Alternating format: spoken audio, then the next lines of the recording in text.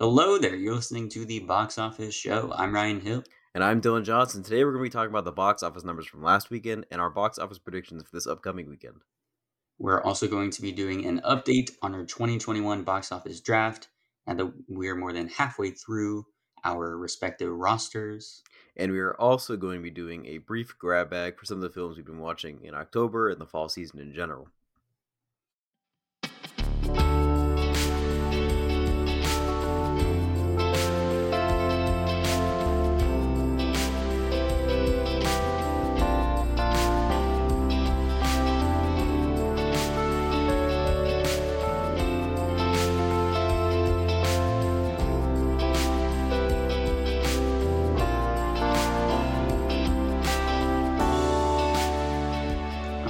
News, we're going to bring back the yay or nay.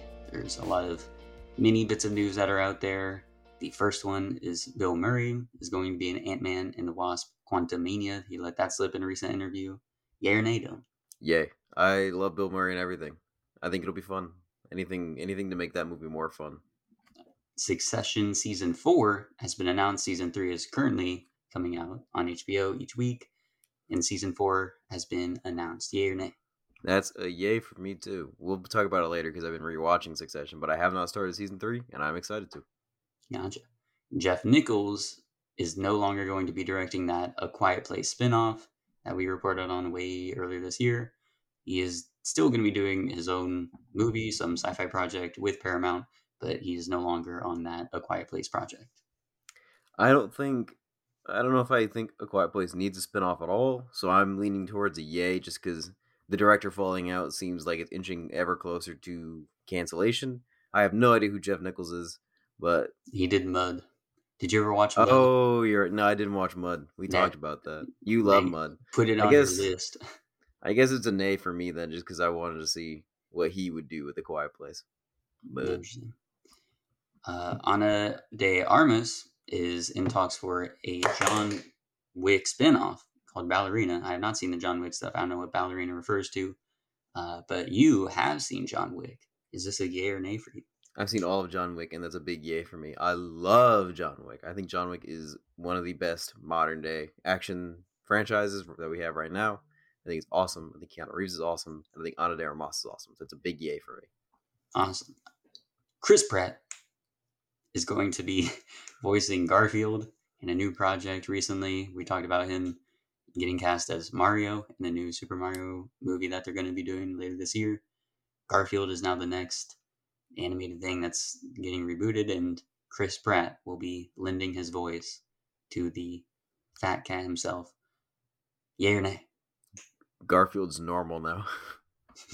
It's a big fat nay for me. Oh, it's so bad. It's even worse than Bill Murray being Garfield. I mean, it's just so stupid. It's just so stupid. So beyond stupid. I the only non-comic strip Garfield that I've enjoyed was the animated cartoon from I think the 80s or early 90s or something that I used to watch as a kid that we used to rent from Blockbuster. That shit was fire. That was a great ass show. They did it had to be the 90s because they did what was Marky Mark's big song? Good Vibrations. Yeah. They did a different version of Good Vibrations, and I remember that vividly. That's the only thing I remember from the show is them making fun of Good Vibrations. That's funny. So yeah, Chris Pratt, you can look forward to him once again being a voice actor for some property. It's just very weird. Why don't they get an actual voice actor or just pick anybody else that's not Chris Pratt? I would rather have Bill Murray do it again. Yes, that would be hilarious. He comes back after all this time. A Tale of Two Kitties. What a bad movie. All right, moving on to trailer talk, which we will also do as a sort of yay or nay because I was unable to catch any of these trailers. I saw bits and pieces of the Boba Fett one, but I wasn't really I didn't even have the sound on. I was just looking at some of the visuals. Yeah. But for you were able to see it. Yay or nay on the Boba Fett trailer? I guess it's a yay. It's a very tepid yay because I don't know. I'm still skeptical at what they could do with Boba Fett, but it seems like it looks cool. I'm hoping they do stuff that's different than what they're doing for the Mandalorian. Yeah, that was my concern. Is it kind of just looks like the Mandalorian season 3, which it isn't. So I'm hoping they do new things. I do love learning more about Boba Fett, and parts of it looks cool, but it just kind of seems kind of basic a little bit. But I mean, it's just a trailer, so I can't. It's a very tepid yay, just because I love Boba Fett, and so we'll see. Gotcha. The Lightyear trailer also came out. Chris Evans is providing the voice this time for the titular character. What do you think about this Chris and this animated movie coming out from Pixar? It's kind of a big nay for me. Wow. I don't really like the idea of the movie because the idea of the movie is that this is the real person that the toy is based on. Correct? That's the Yes. idea. Hmm. It would be cool if he was just a normal spaceman, but he's actually just a space ranger, which implies that in the universe where the Toy Story people live in, which is just a normal universe where toys live, there is also intergalactic space rangers that never gets touched upon in like in the original Toy Story. The idea was that it was based on a TV show, Yes. like Woody was, but now Hmm. they're rewriting that and saying that Buzz Lightyear was a real person who did real things, Is that okay? Well, I haven't seen it. which Is seems that odd. true that they're saying it was now based on a real person? I thought they were just going for the route of like, oh, here's what that TV show property was. Like, this is that story. I was always pitch the idea of this is based on a real person because they animate him and everyone else around him as real people, like they're just real people. Like the Toy Story people are real people. They're animated like real people, and it's like hyper realistic. It's like Pixar try. It's like Wally level realism, I see. which is kind of odd. So it's a very kind of big nay for me. I don't think I'm gonna like it, but we'll see. Hmm. It's worth a Yeah, shot. I'll have to go ahead and check that out. That actual trailer. But I mean, I The saw the thumbnail for animation it, and I saw his face, and I was like, why are they doing this? it So looks I weird. protested it by not watching But the trailer. the animation does look good. It's like top tier CGI animation, so props to them. But CGI Gotcha. is always getting better every day. Yes, and Pixar. I mean, of course, Yeah, they're the pioneers for that stuff. Uh, Morbius, yay or nay? I'm gonna say nay, just because I'm just so confused at this point because Correct they've answer. got they've got Tobey Maguire's Spider Man in the background with uh references to the Andrew Garfield Spider Man because they have a shot of the Oscorp building from Andrew Garfield Spider Man, and they have Michael Keaton in there from Tom Holland's Spider Man, and then Morbius, and they make several references to Venom in the trailer from Venom's universe. So I don't know what they're. Maybe there's going to be a way to combine all four of them into one in the Spider-Man No Way Home movie, but it just seems confusing at the moment. And also, I just don't think it looks good. Just in general, No. apart from the confusion, I don't think it looks very good. Yeah, definitely has that B movie look to it. Okay, some other major trailers, including a new House of Gucci trailer, The Witcher 2 trailer, Wheel of Time trailer, all came out. But you really wanted to discuss the Tiger King trailer. So, real quickly, talk about why this is the best trailer you've ever It seen from a is one documentary. of the best trailers I've ever seen. Period, bro. Wow. I mean, it just. I thought the story was done. Right? You Mm-hmm. and I both thought the story was done Correct. with one season of storytelling. And they're pushing for more. Like they have found more stuff. They have found more crazy things.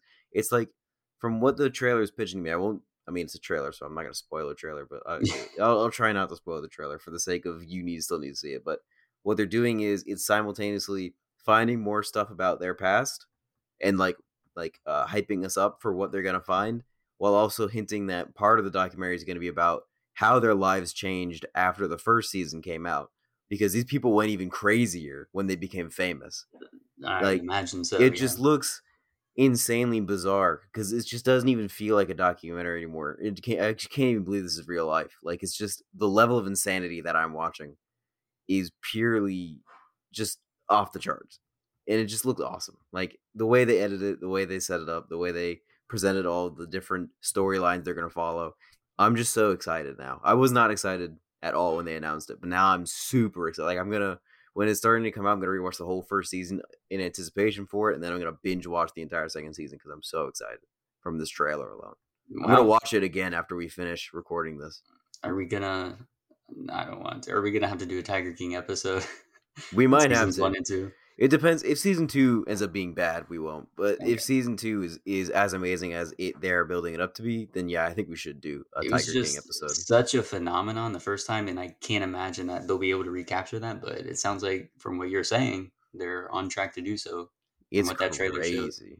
So interesting. I'll have to check that out.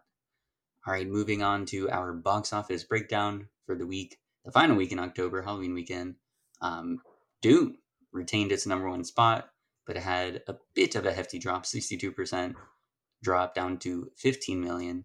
But it is past the 300 million mark worldwide, so that is good news. And Yay! of course, we no longer have to hold our breath. They are getting Dune Part 2, so good for them.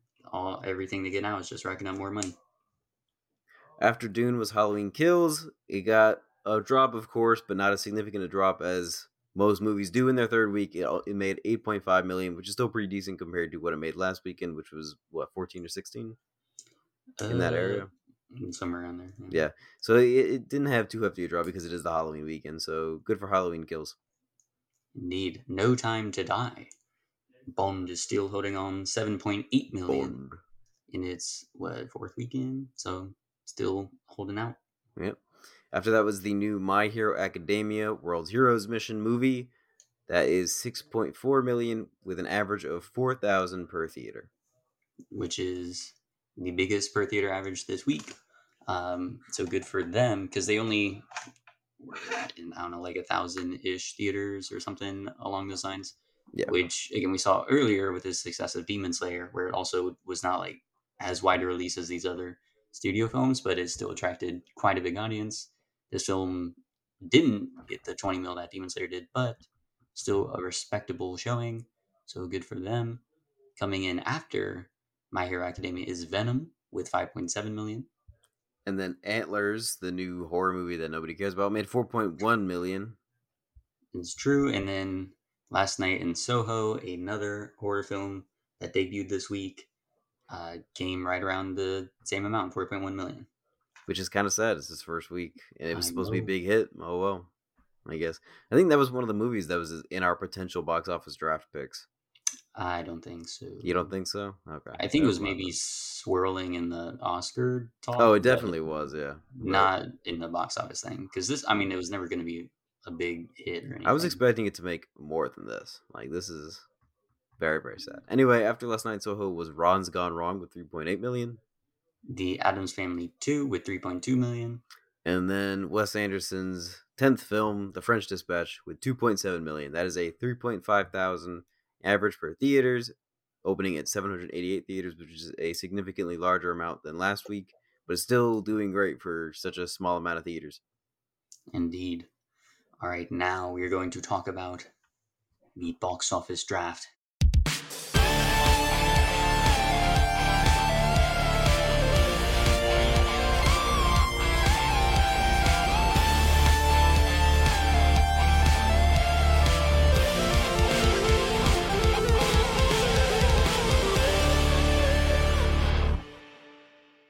For both of our rosters, 3 films have already come out.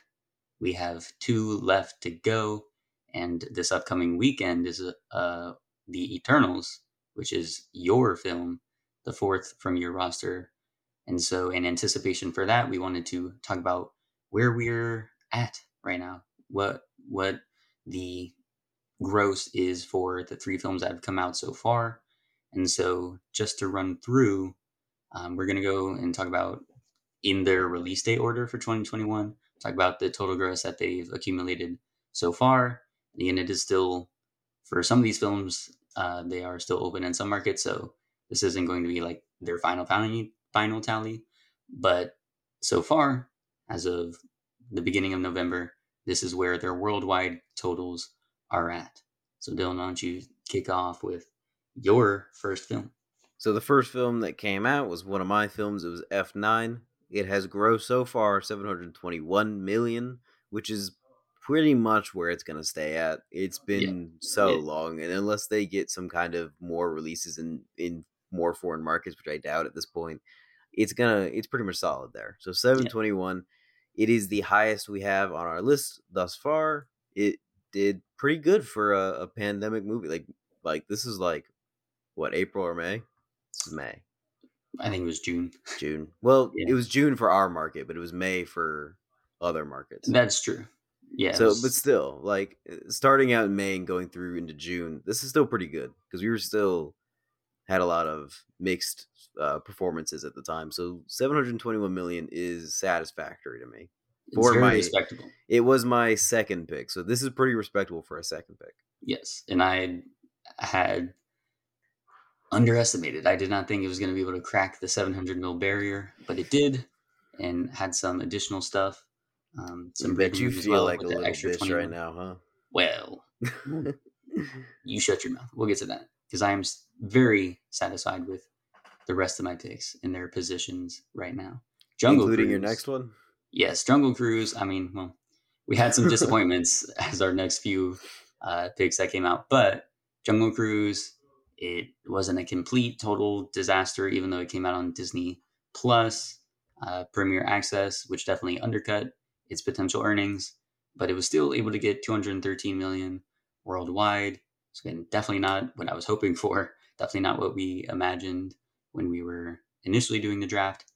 But it hung in there. It had enough, and funny enough, it is getting a release date in China later in November, so it will climb from 213 million, which is good news for me. I don't know why it took so long for them to release it in China. I would imagine a lot of piracy has gone on, and so people aren't gonna go I don't think it's see going it to be in that big of droves, a jump. but it will be at least another 20 million, which, hey, anything counts. Anything counts, I guess. The pick after Jungle Cruise was another one of mine. It was the Suicide Squad, and it has grossed so far 167 million worldwide, which is a big disappointment because that was my, what number pick was that? That was my last pick. So that is hopefully going to be the worst performance I see. I'm hoping Ghostbusters Afterlife will do better than that, and I know Eternals will. So having 167.4 be my worst performance isn't the worst thing in the world, but I would have loved to see it do better. Yeah, those were our risky picks, our final picks, Jungle Yeah, Cruise and Suicide Squad, and unfortunately, they fell below our hopes. hmm, very But much so. your next film, go ahead and talk about this one. It was a This surprising was triumph. my third pick. It was Shang Chi. It made 423 million so far. That is phenomenal for me. That is a great third pick choice, and I am very satisfied. Very okay. Very satisfied. Even without performance in China, that's pretty good. That's true, and it did really well. 222 million of that was domestic, so Fuck yeah, it it was. definitely caught fire here in the states. Um, it left some things to be desired in its international performance. And Mm, again, it did not get the chance to play in China, which bummer. definitely hurt it. But yeah, 423 million was also higher than I thought it was going to be able to do. I didn't think it'd be able to crack the 400 million barrier, but it did. So good for Shang-Chi and good for you for your third pick. Was Venom my third pick? Venom, I believe it was. Yes, There yes, we it was go. your third pick. Yeah. So yeah, Venom, my third pick. It is still continuing its box office gross because it still has quite a few markets to open in. And there's also the China question. Currently, it doesn't have a release date, but also the first Venom, which released in the States in early October, didn't come out until November in China. So that's not anything to be worried about yet. But I don't know, I would like to see a solidified release date in China because that'll only add a bunch of money and it'll be able to push it past Shang-Chi, which in the Mm-hmm. next few weeks, Venom no doubt will do with the rest of the international markets. But so far, 395 million right at the 400 mil barrier. It is definitely good news for my third pick. It'll be able to surpass yours, which is what I needed it to do. And Mm-hmm. hopefully it'll widen that distance if it does get that China release date.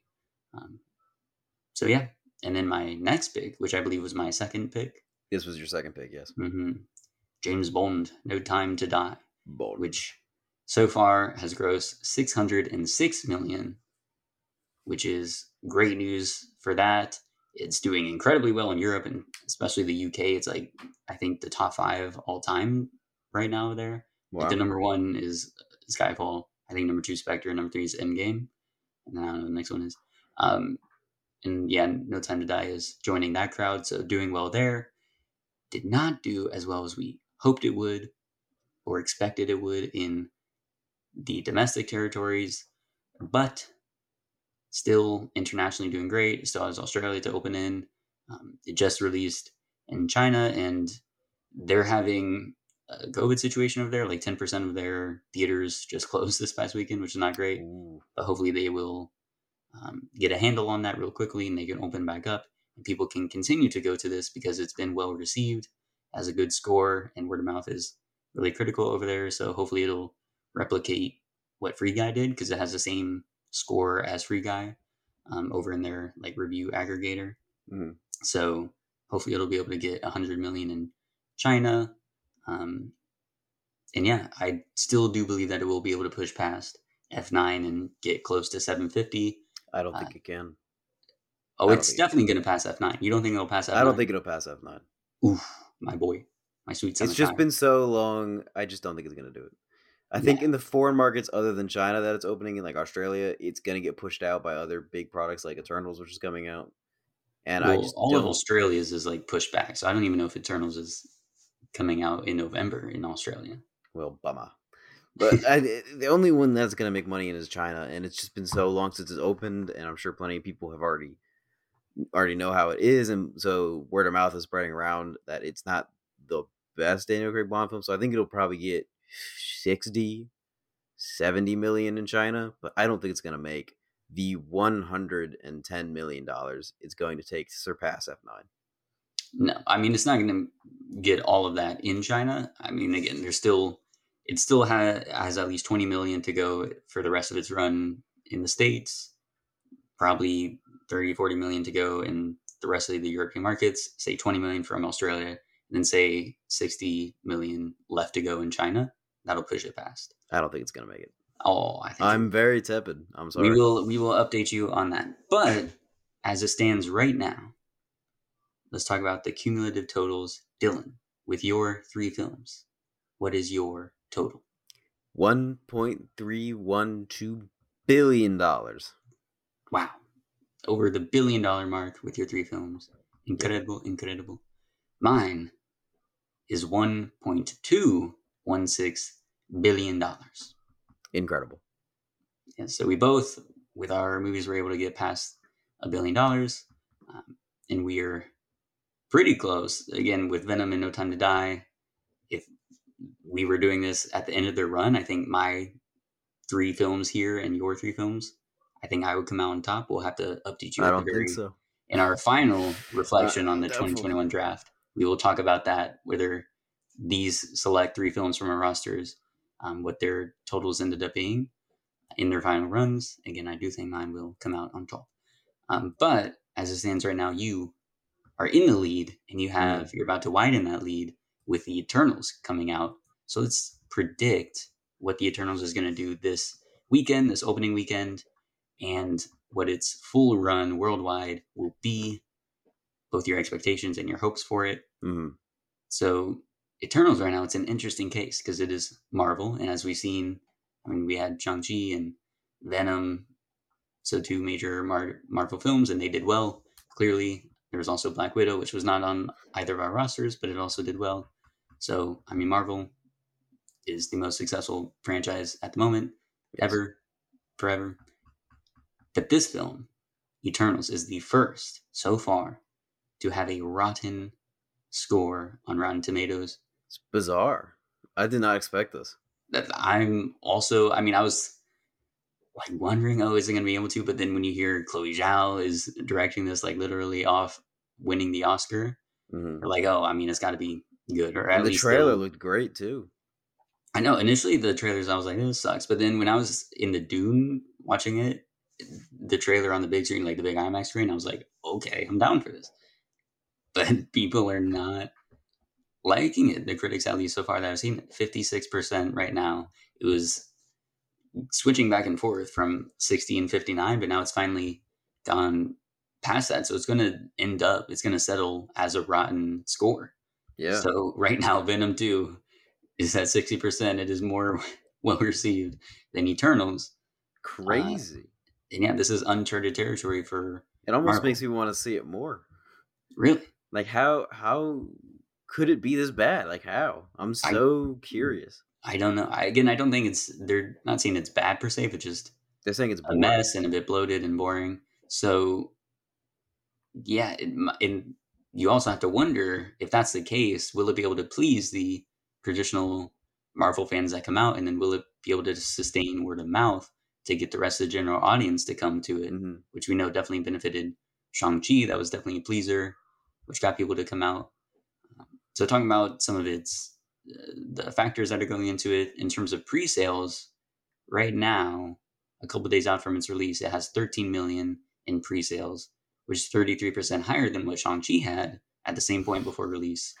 But I also believe Shang-Chi, its pre-sales rose up Hmm. significantly as it got closer to the actual release date because the hype was building up. And then also during that weekend, I think a lot of word of mouth as well benefited it. So people just showed up. Hmm. Um, but Eternals at least is not in a terrible position. And just to contextualize the opening weekend range, Shang-Chi had 75 million in its first weekend. Black Widow had 80 million. So what are you anticipating this film to have? In its opening weekend domestically, I'm hoping we can see it cross the 100 million mark. I'm thinking it can do it. I've heard very good things about the actual post-credit scene, which for some people is what they really want to see out of a Marvel movie. Is they want to see how it's setting up the rest of the franchise, and we've had some disappointing after credit scenes with Black Widow and Shang-Chi a little bit. And so I feel like people will come out at the very least just for that. But overall, it's still a Marvel movie. It is a good time of year for a Marvel movie to release. It has almost no competition this weekend. I'm thinking it may be able to get close to 100 million. I'm hoping it can do it. That is my hopeful guess. If I had to actually guess, Yes. 85 to 90. But I Eight. think I'm hoping that it can cross 100. I see. I'm going to say 72 to 80 million. I'm thinking it can make it higher than that. I don't think it'll be able to hit 90 million. We'll see if it's able to hit the 80 million mark. I'm thinking that because of the tepid response thus far Hmm. and the lack of word of mouth in that first weekend, that it'll not do as well. But then also, I mean, most Marvel movies are very front loaded. It's going to be the fans coming out, so Yep. maybe that will propel it to the 80 mil. But yeah, I definitely don't think it'll hit 100 million. Don't think it'll hit 90 million. We'll see if it can hit if it can surpass Black Widow. I Hmm. don't think it can, but we will update you next week about that. Yeah, I'm really hoping because in order for this pick to work for me, it's got to do better than F9. If it does worse than F9, I can just throw in the towel Are you saying because worldwide you want this to do better than? worldwide, Ooh, yes, which is going to be tough. that It's is not going to be happening. tough. It's going to be tough, but it With has to do it. It has to do it in order for, like, the only way I can it's win an is if it does unknown, better. it's an unknown property with Yes, but it's a Marvel 10 movie with characters, big stars attached to it, and it's one had a star, big push. One star. It's got one A-list many star, stars. and I don't even think she's that big of a star. Richard Madden's a star. People who love Game of Thrones. Angelina Jolie, Salma Hayek, Gemma Chan. yeah, the regular movie-going folks don't know who these people are. That's They not know true. Angelina Jolie, and she's not even that much of a draw, as we saw her like film earlier in the year didn't do well at all. So, I mean, yeah, again, it's there are names there and people that are more like us that would be able to recognize. Oh, I know them from this and that. People I know think the Game Salma of Thrones Hayek. What do stuff you has the say? most appeal. They're not A-listers though, and they're not that big of a, and they're not established characters as well. If you don't have either of those draws, The established you're just character not is gonna. a pullback, yes.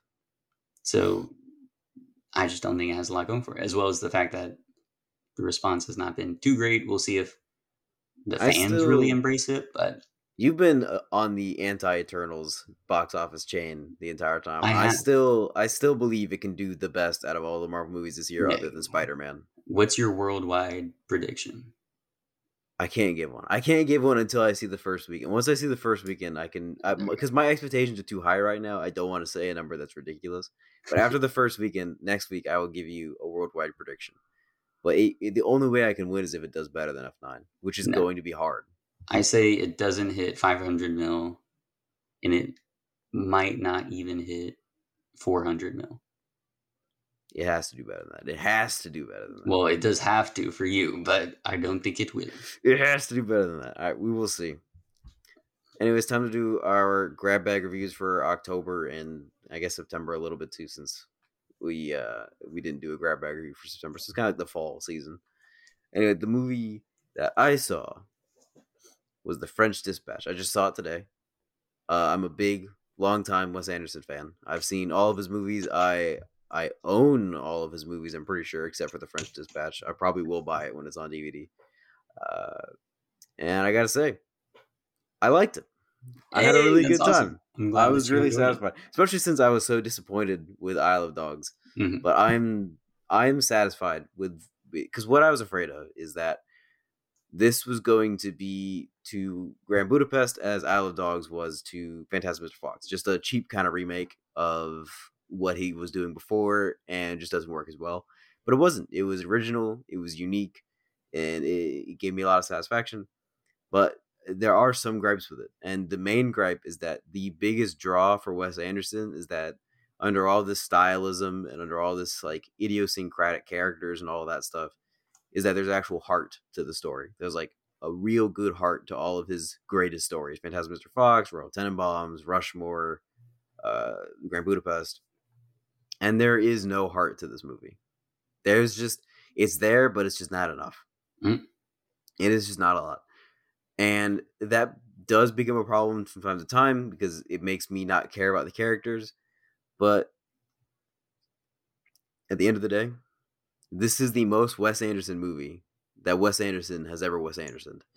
It is so intensely his style that it almost doesn't even matter that there is no heart, because you were just watching it for the sheer perfect Wes Anderson style that you're seeing here. So if you don't like Wes Anderson style, don't go see this movie, because this is just so much of it that is in abundance.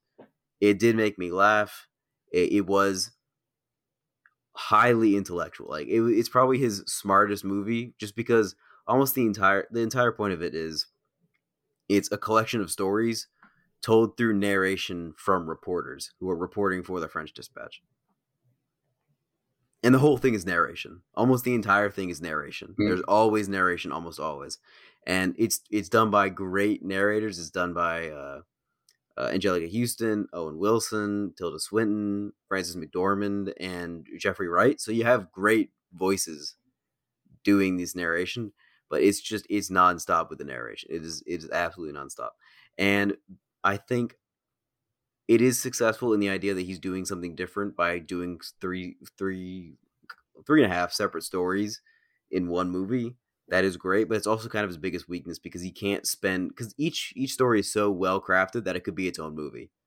Like that's how Hmm. good they are. But because it's not its own movie, because it's shortened significantly, the thing he cuts out is the heart and the emotion to it.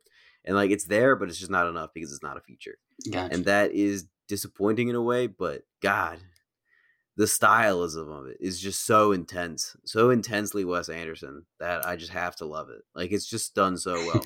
And I have to rewatch Grand Budapest to say this definitively, but it may be his best, like his most well shot movie ever Uh, made. oh The my. cinematography is so gorgeous in this film that it's better than Dune, and it deserves the Oscar. It 100% deserves the Oscar. Robert D. Yeoman is the cinematographer's name. He has been with Wes Anderson for all 8 of his live action movies since Bottle Rocket, like his baby project when he was in the 90s, before he did anything famous. He's Hmm. been here the entire time. He's only had one nomination in his entire life, and it was for Grand Budapest Hotel, and he still didn't win, even though that was gorgeous. And this movie is even like it's even more gorgeous. It's like I can almost say that for certain. It's more gorgeous, and so I think he deserves a win for this because it's just so good.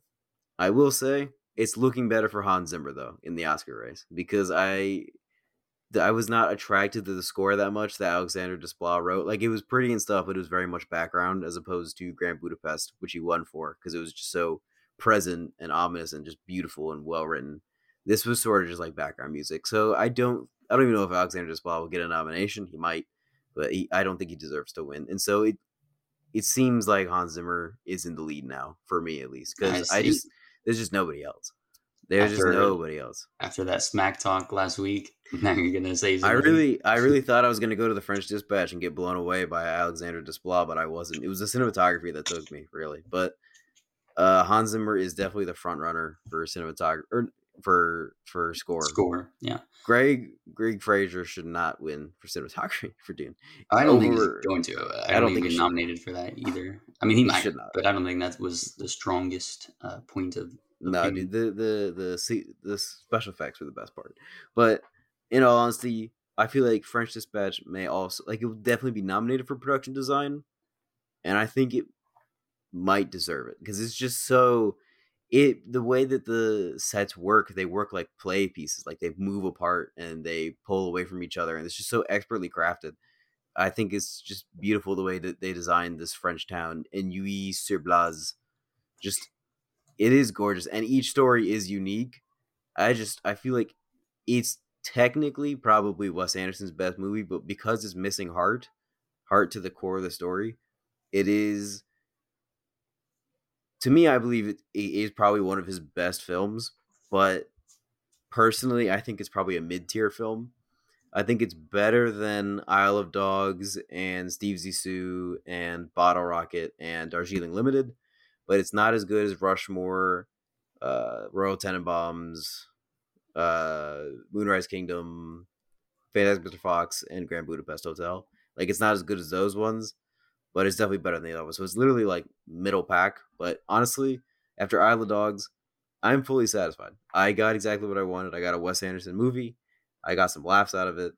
It was great to see all the famous people in it. They had some great roles, some of the best performances, even though there's just so many of them and they have so few screen time. Nobody's going to get nominated for this. Sure. Nobody ever has. I don't think in any one of his movies been nominated for an acting Oscar, just because he always has such a big ensemble and it takes away from each other. But it is good. It is good performances. Like, they are doing the work. I So see. What would overall, you give it out of 5? I give it. I had to think about this a lot. I'm gonna give it a 4.5 out of 5 magazines. And I will say the one thing I could say about it is the best book I never read. Wow. There's so much narration, it feels like I'm reading a book the whole time. But that is part of the beauty of it and part of the charm. I see. So, wow, a great response to French Dispatch from Mhm. you, 4.5. I suggest you go see it, Ryan, especially when it starts releasing more and more wide so that you Right. can go closer. You don't have to go all the way to Winter Park. Yeah, But I it certainly will is catch it. masterful. Yeah, A because masterclass, technically. yeah, this is definitely on the list. Definitely want to check that out. So in the coming weeks, I will be sure to go see it. It'll Mm. be my first Wes Anderson in a theater. Really? Yeah, That's crazy. That was my third, I believe. I saw Moonrise Kingdom and Isle of Dogs in theater. But I did gotcha. see Grand Budapest, which was a big bummer that I didn't go see that in theater. Hey, you live and you learn. Yep. All right, we will talk now about another film from a popular, well-respected director.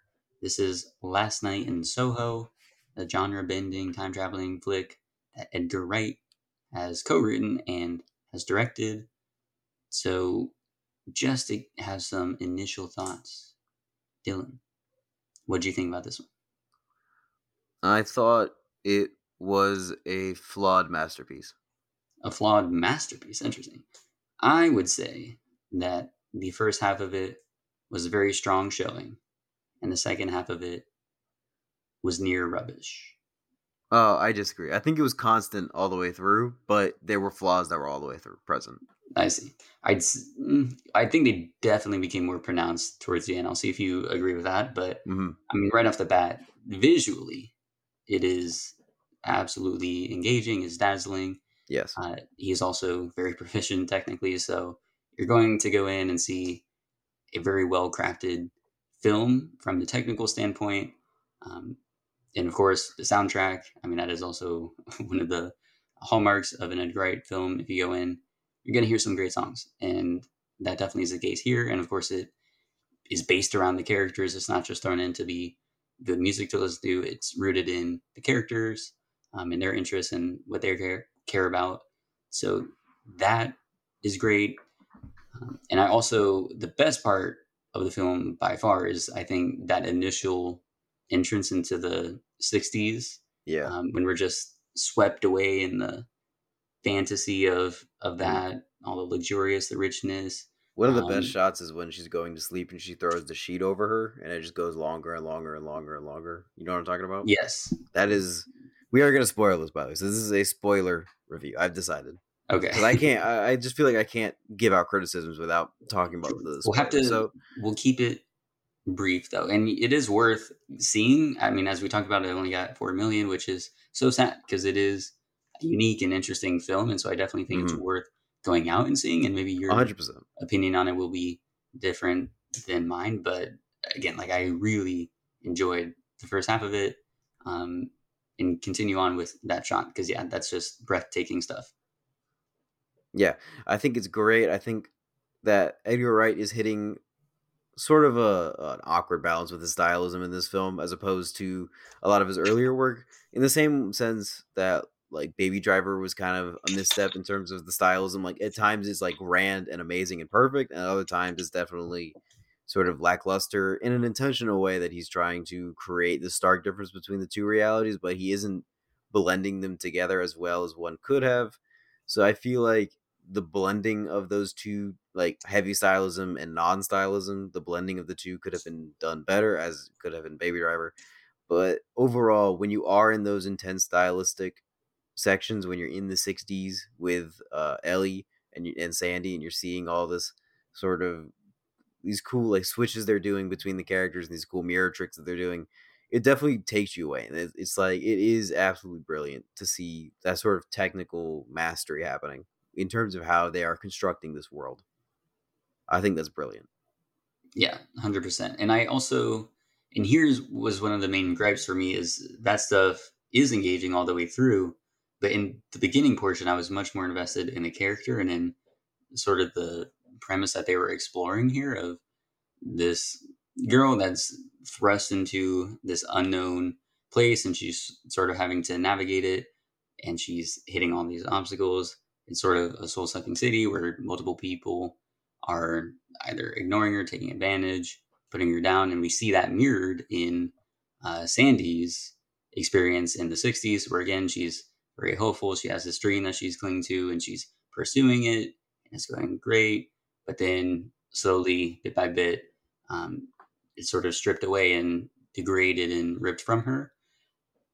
And I think that is very interesting in the way that they're doing that with like that time traveling thing. And she's sort of initially taking after Sandy as a way to bolster up her own pursuit of her dreams. And that's sort of inspiring the particular dress that she's doing. Hmm.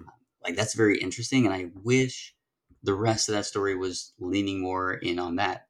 And they could have still kept that whole part of where Sandy's dream was sort of corrupted and destroyed and taken away from her, and how like some of that trauma would then bleed into Ellie and in her life, and she's having to deal with that. So you could still have the like psychological elements of it, and this blending between the fantasy and the reality, the dreams, in Hmm. her waking state. But I wish it would have emphasized more on her dealing with what it seemed was the initial driving of the film, which was right her dream and her navigating this new landscape where she's all alone. But they leaned so hard into the horror elements of it towards the end, and it felt like it completely ignored what it was setting up in the beginning of the film. And I don't know. I mean, we'll get to this, and I'll ask you what you believe the takeaway is. But towards Hmm. the end of the film, I'm just left wondering what was being said here, what was being explored here. There was so many good elements in the beginning, but then it just became this horror film that I don't think was particularly well done. And I say that because the ghoulish, grayed out, Men. faceless men, Yeah. that happened so often. It got Hmm. to the point where it just wasn't interesting. It wasn't scary. It wasn't engaging at all. I disagree. I think it Really? was unique each time you saw them, and I think that the design of them was unique enough to where I was delighted every time they came on screen because I thought it was just so well done stylistically in terms Yeah, of how I they blended into the disagree story. very much so. I think the first couple times it was all those things, but by the later times, or especially they're in the crowd and she's running through the alley and gets grabbed by them, and then something happens where she slips and falls unconscious. I was like, okay. And then later on, the same thing happens when she's in the room, and it didn't really make sense because it felt like we had already done that thing um, with Well, them like crowding around her and grabbing at her. But then I also didn't everything that understand. happens after the twist is up for debate. I will say everything that happens after that twist is definitely intriguing, but everything before that twist, I think, works Which pretty well. twist? Because there's two, and I think both The of them are actual so twist, stupid. like the big twist. I disagree. I think the second one is a good twist. I think the first twist was predictable for me. The okay, we'll just say it because we're spoiling. Yeah, okay. So the first twist is that Terrence Stamp is actually Jack. He's the cop that they reference, which I do wish they referenced that cop more in the flashbacks than that one scene they did. But Hmm. I knew that that one was going to come because the dude that they got to play the young version of him looks fucking just like him. Like, I saw him and I was like, oh, that's him. That's just they cast him because he looks like young Terrence Stamp. Right. Matt Smith and Terrence Stamp don't look anything like each other. Like this makes more sense. So I kind of saw that coming from the get go. They also kind of acted like each other. Like it was well written to the point where they're acting like each other. And maybe if they had referenced that cop more, it would have become more clear, and the twist wouldn't have been as surprising. But I mean, I would rather have a twist that I can predict in a good way than predict in a bad way. If that makes any sense. Like if Right. they had built it up better, I would have rather predicted it that way than predicting it just out of guessing and being correct. And for the second twist, when we find out Miss Collins, the lady that is renting out that room to Ellie, is in fact Sandy. Did you? When did you predict that? I did not see it coming. I Okay, you didn't. I didn't. will say I didn't see it coming, and so it was surprised. Like, I mean, they suspensely build up to it, and like when she was Sure. reading, when she got in the mail, I was like, "There's got to be a twist with the mail, otherwise, what the fuck is the point of the mail?" And then I was like, "Oh," and I realized her name's gonna be on it, and she's gonna be Sandy, and I was like, "Okay, so she's gonna be Sandy, and that's gonna be it." And then it happened, and I was like, "That's Right. great." And so I feel like I like that twist. I like the idea of Sandy being alive, and I like seeing the toll that the horrible way that the men have treated her takes on her, and like the action she took, the extreme action she took, and then it gets iffy after the twist though. Sure. The like first off, the CGI definitely looks bad. Like Yes. that's COVID effects on those later shots coming Hmm. in. Like it just came out looking rough. But when we're in the room and the men are asking for help, I thought that like I guess it makes sense, but it's just kind of stupid because there's nothing leading up to that, I suppose, other than the fact that they're grabbing at her. Also, why are they trying to hold on to her if they're asking for help? That also doesn't make sense. I, that a lot of that stuff is very iffy to me. And I remember being in the theater and when they're asking for help and he's holding up the phone to her, I remember thinking if they go that route, it'll be so stupid.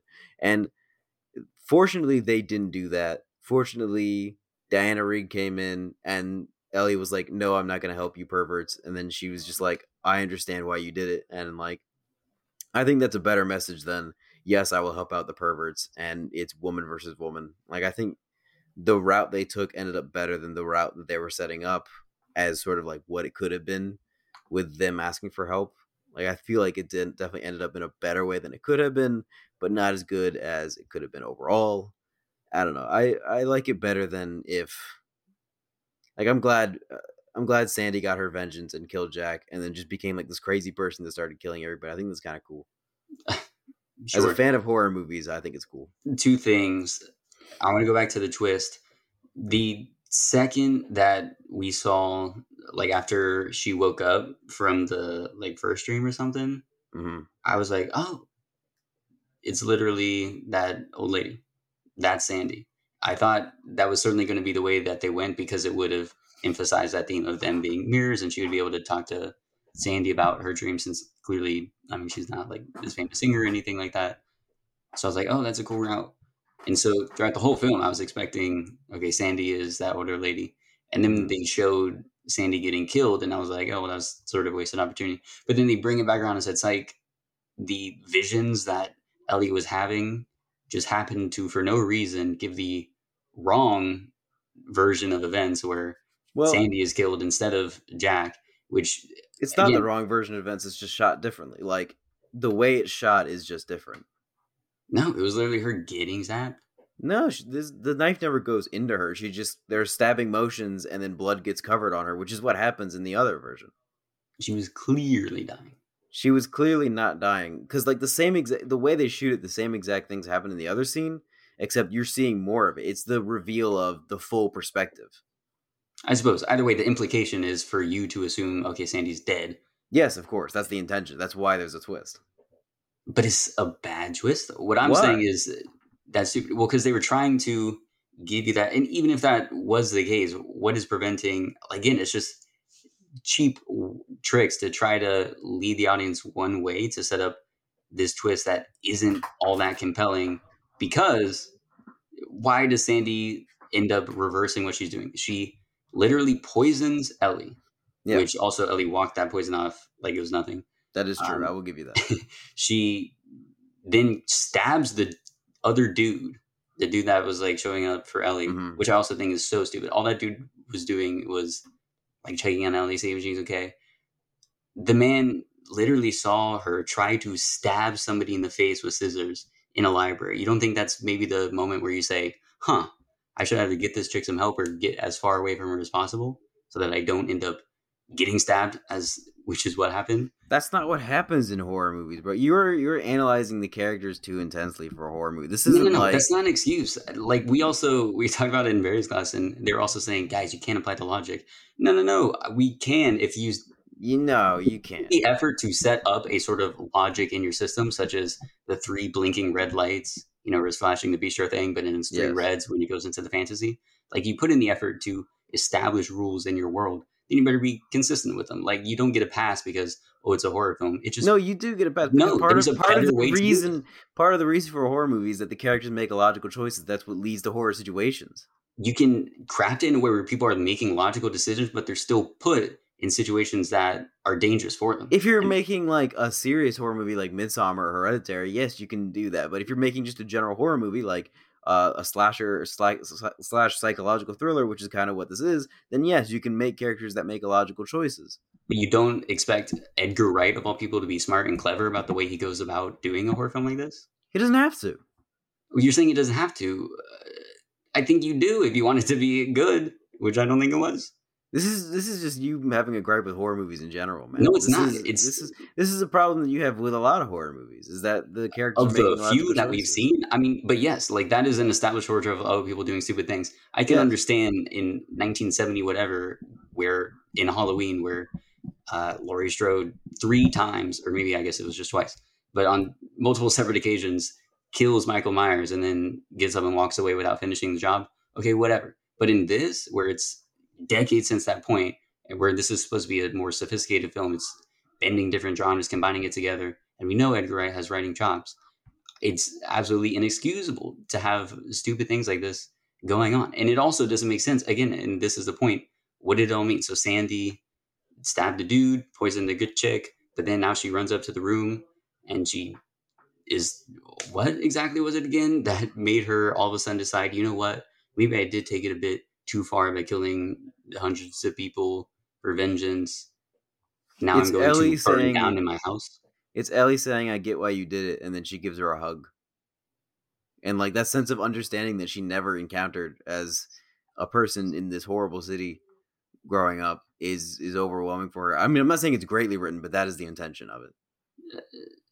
Okay, sure. And then she goes, now run along, dear, go save yourself and that kid that I just stabbed and let me burn down in this house.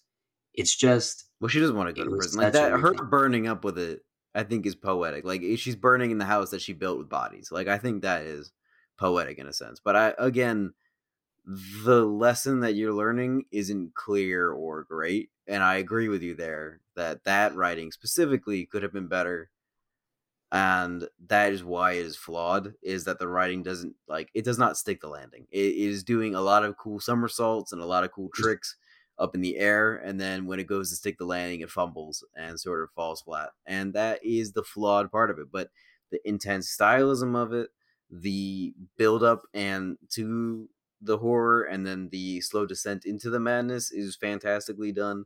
The special effects up until that last part is very well done. The evil men creatures is very well crafted in terms of creature design, like horror villain designs. I think they're really well stylized. I think the performances are great. I think there's just so much here that is fantastic that even though it didn't stick the landing, it is like it's not anywhere close to being anything on top tier level for Edgar Wright, but in terms of movies in general, it is still better than most. No, I don't think so. So we're going. Is there any other final thoughts that you have before we go into the rating? Nah, not really. That is all I got. All right. What is your rating out of five 1960 reveries? I give 4 out of 5 1960 Reveries. I give 2.5. Jesus. I Hated just, it. I mean, not hate it. I mean, Well, you don't like horror movies to start off. well, that's true. But again, but there's been, like we talked about Us, where that's more of a sophisticated, like it has It's themes and also it not has that things great it's either. saying.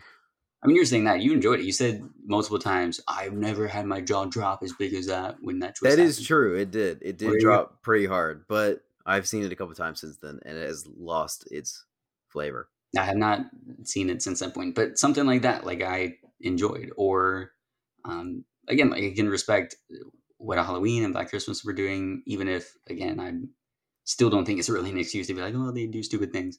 You imagine how good your horror movie will be if you make it so that the characters make choices that real people would probably make, and they still get hit in these terrifying situations. Yeah, Um, sure, but that's not as much fun as watching characters do stupid things and have stupid consequences. Like, well, I don't that's find more that fun. fun. Well, fuck you. Unless it's a bad or old horror film where that's part of what I know I'm getting myself into. But if I'm in Last Night in Soho and I'm seeing incredible visual effects, great soundtrack, all of these great technical things going on, and it's Edgar Wright, who is one of the best or most respected writers in Hollywood at the moment. Um, I don't know if that's true.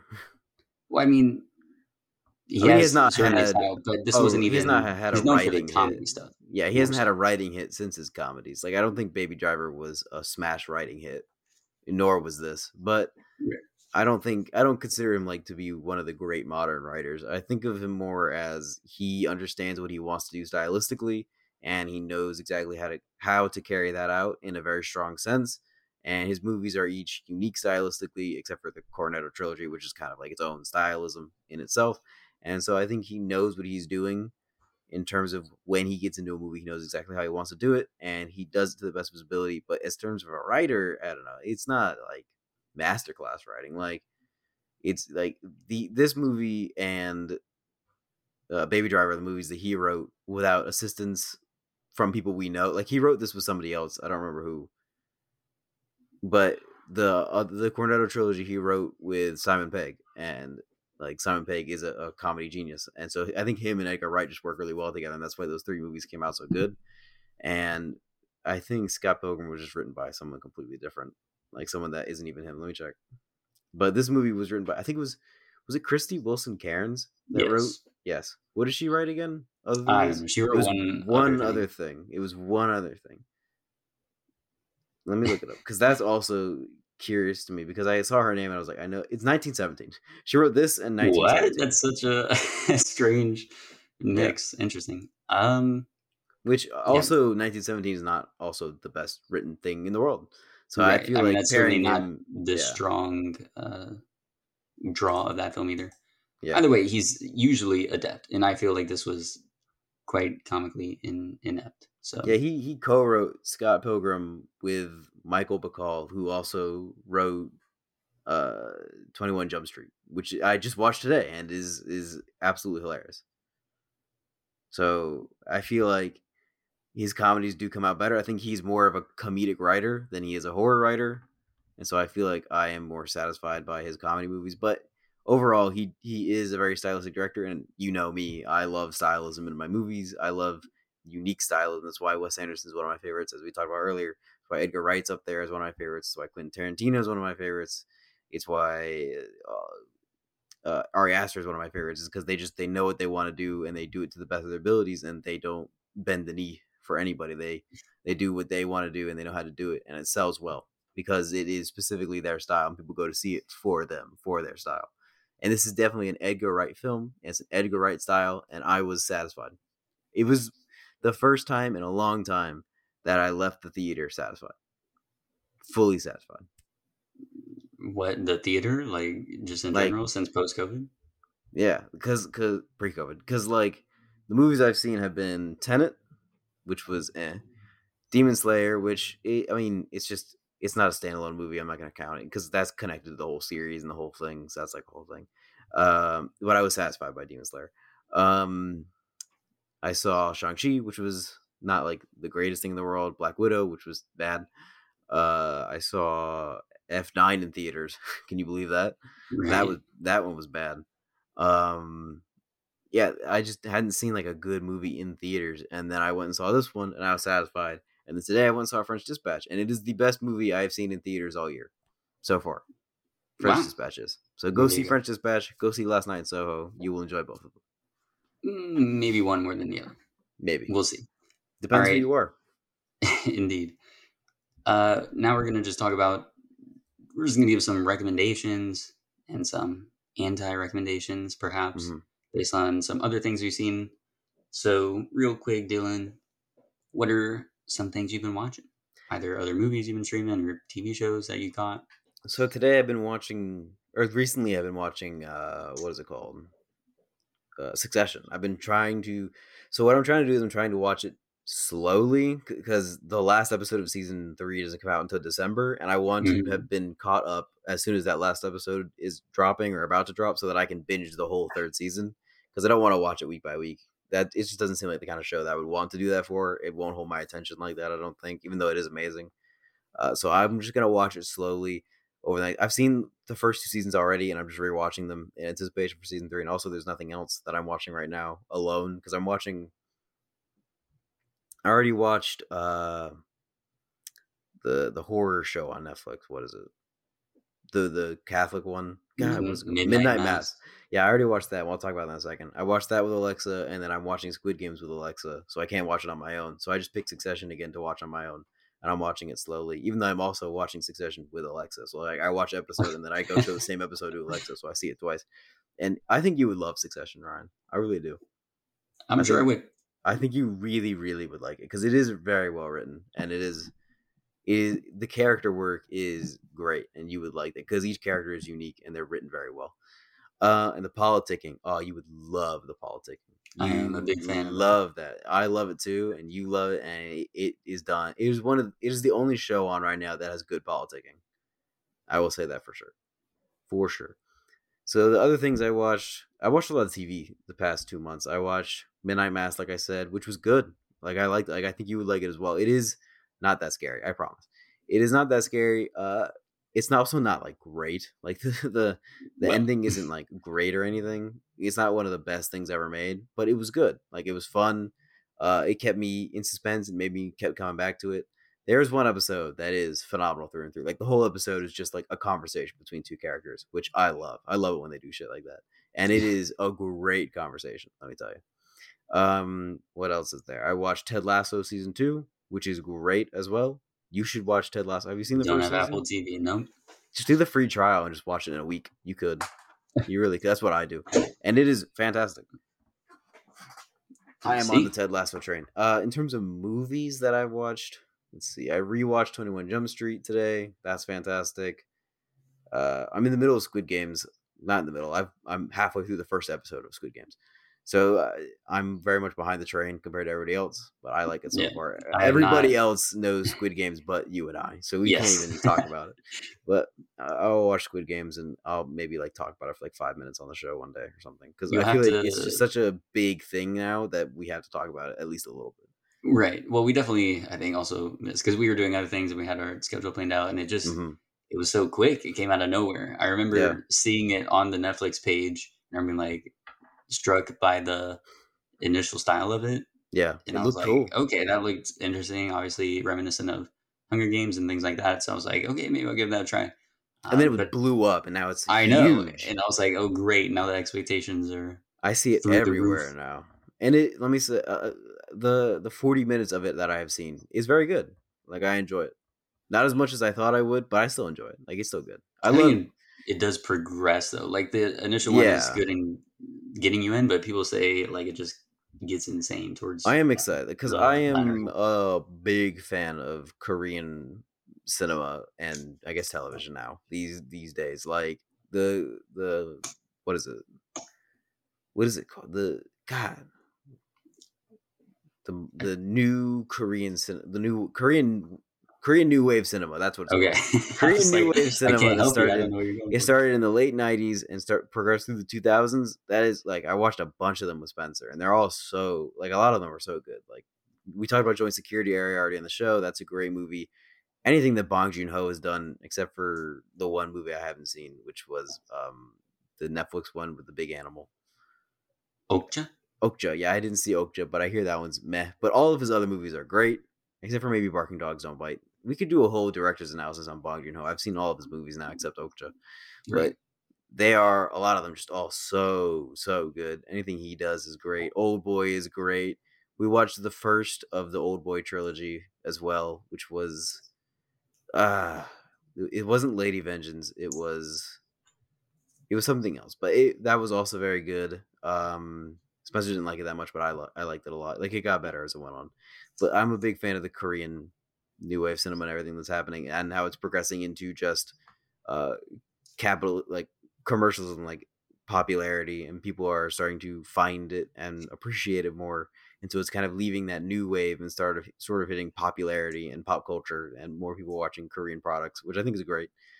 So I think this is everything I've been watching recently. What about you? Yeah. So recently, I watched the first 15 minutes of Cry Macho with Wow, Clint how'd that Eastwood. go? Not good. The reason it's only the 15 is because I stopped watching it because I said I want to be entertained right now, so let me watch something else.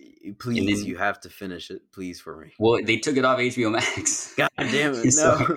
couldn't finish it. So that's why right now it's only just the first 15 minutes. But it is some of the worst. It looks great. Like there's some awesome shots of him driving through the like Texas and Mexican landscape.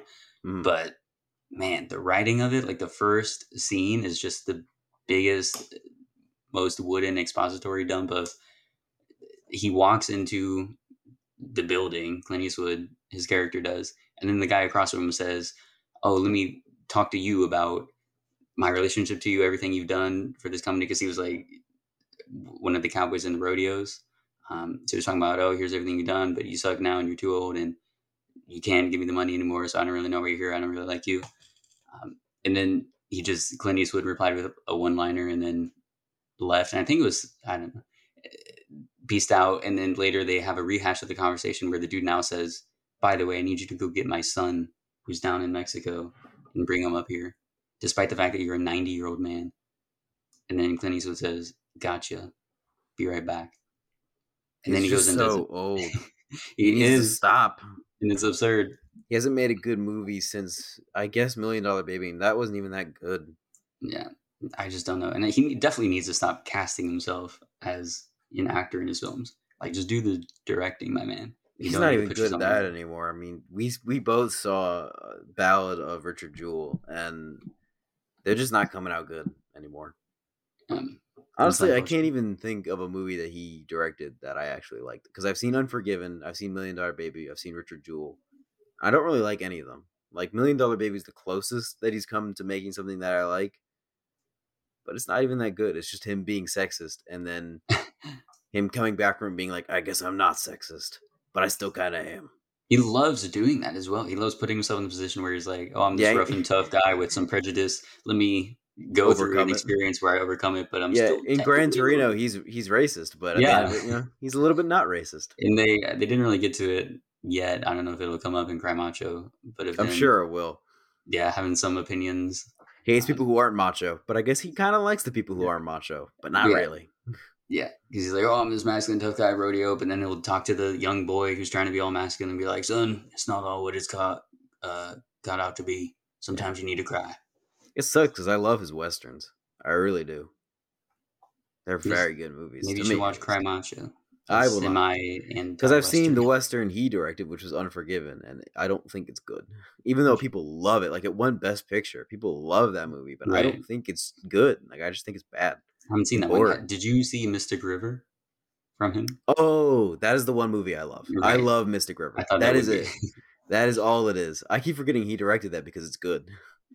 Like that is the only movie I think he will ever make because I mean, he's 90 years old. He's probably gonna die tomorrow or something. I don't know, but I Rest in mean, peace. it'll probably be the only movie he'll ever make that I enjoy, unless he comes in clutch in the next year and just pumps out like the best movie ever made or something. We still, I've been going for like a movie every year, 2 years. So maybe we'll be able to get there before It'd he be hits kind of the funny if casket. he made the best movie of all time and then died.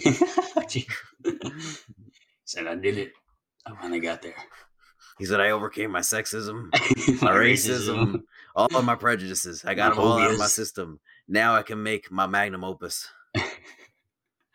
A 93-year journey. What else have you watched? So there's that. I recently did a rewatch of Insecure, which is I've never that seen that. Issa Rae show on HBO. I like it. I genuinely do like it. And season 5 is airing now, which is why I did a rewatch of it. I Mm-hmm. remember back when COVID had started, season 4 was airing, and that was the only show. And I think since then, it's the only show that I've been following week to week. Because the Wow. rest have just been streaming things that I'll like, even on the Disney Plus Marvel shows. I would just Mm-hmm. wait for the final episode and then binge it. So that one was one where I would actually wait week to week, and I'm doing that again this time with season 5, and I enjoy it. It is able to balance a lot of the comedy. I mean, the whole premise of her being an awkward girl, navigating these situations, but then it's also very heavily focused on relationships and whatnot. Um, and it's also HBO, so they definitely go in as far as they can on the sex stuff. But Nice. yeah, so but overall, I enjoy it. It makes me happy. They're Mm-hmm. 30-minute episodes. There's only 8 episodes for like the first 3 seasons, and then 10 for the fourth. It's a nice breeze to get through, so I enjoy it. And this is the Have final season, the 5th season. So we will soon part ways. Issa Rae will move on mm. to bigger and better things. But yeah, I have you definitely recommend it. seen have you seen Fleabag? I have not. Because I just restarted that with Alexa. Like we're still on episode 1, and God, I forgot how much I love that show. It is beyond amazing. So you should check out Fleabag. We could do a whole episode on Fleabag because there's only 2 seasons, and we could do an hour on Fleabag pretty easy. It's Gotcha. so well written. Like maybe next year, it's like an episode for next year if we have a spot somewhere. If Phoebe Add it Waller with when Indiana Jones 5 comes out, we could no do for 2023. Phoebe Waller Bridge. You can add to the marvelous Mrs. Maisel show in Oh, both of them maybe up. I guess because they're both feminist products on Yeah, Amazon. exactly. Um, Any other and things you've then watched? also watched The Legend of Korra, which Of of course course will you have a did. show soon on there. But I watched the first 2 episodes of season 3, and this is what I'm talking about. This is You're what I've been into it. waiting You're for. into it. Yes, Yes, dude. I love season 3. dude. Zahir, the villain, and then the like gang he's got going on now. He's Like that so is how good. you set up a villain and you set up his I told team. you, dude. He's the best villain, man. He's so good in this show. Oh, dude, the way it ends, you're gonna love it. You are going to love everything of season 3. I guarantee you, dude. Like all the politicking they do in the beginning of season 1, it just all comes around in season 3, and it's just so good. That's beautiful. Season 4 is a bit of a letdown, but it's also better than season 2, which is all you need. Nice. Yeah. But as I mean, we'll talk about when we do the Legend Core show. But Mm-hmm. what I wish, the one like a major drawback of the season 1 is I was wanting them to do more with that premise because I think it's such a genius idea what they centered the idea around.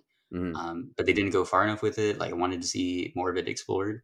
With season 3, it's also such a genius idea of having spoiler if you haven't seen it, but of having the airbenders come back and now they It's have so to deal cool. with that situation. I'm like, that is just a brilliant thing to explore. And I'm It's like, oh, so I cool hope they watching them talk do it. about how they have to rebuild the civilization and they want to bring the airbenders in, but people aren't going to want to just leave their life to go join this culture that they have no tie to.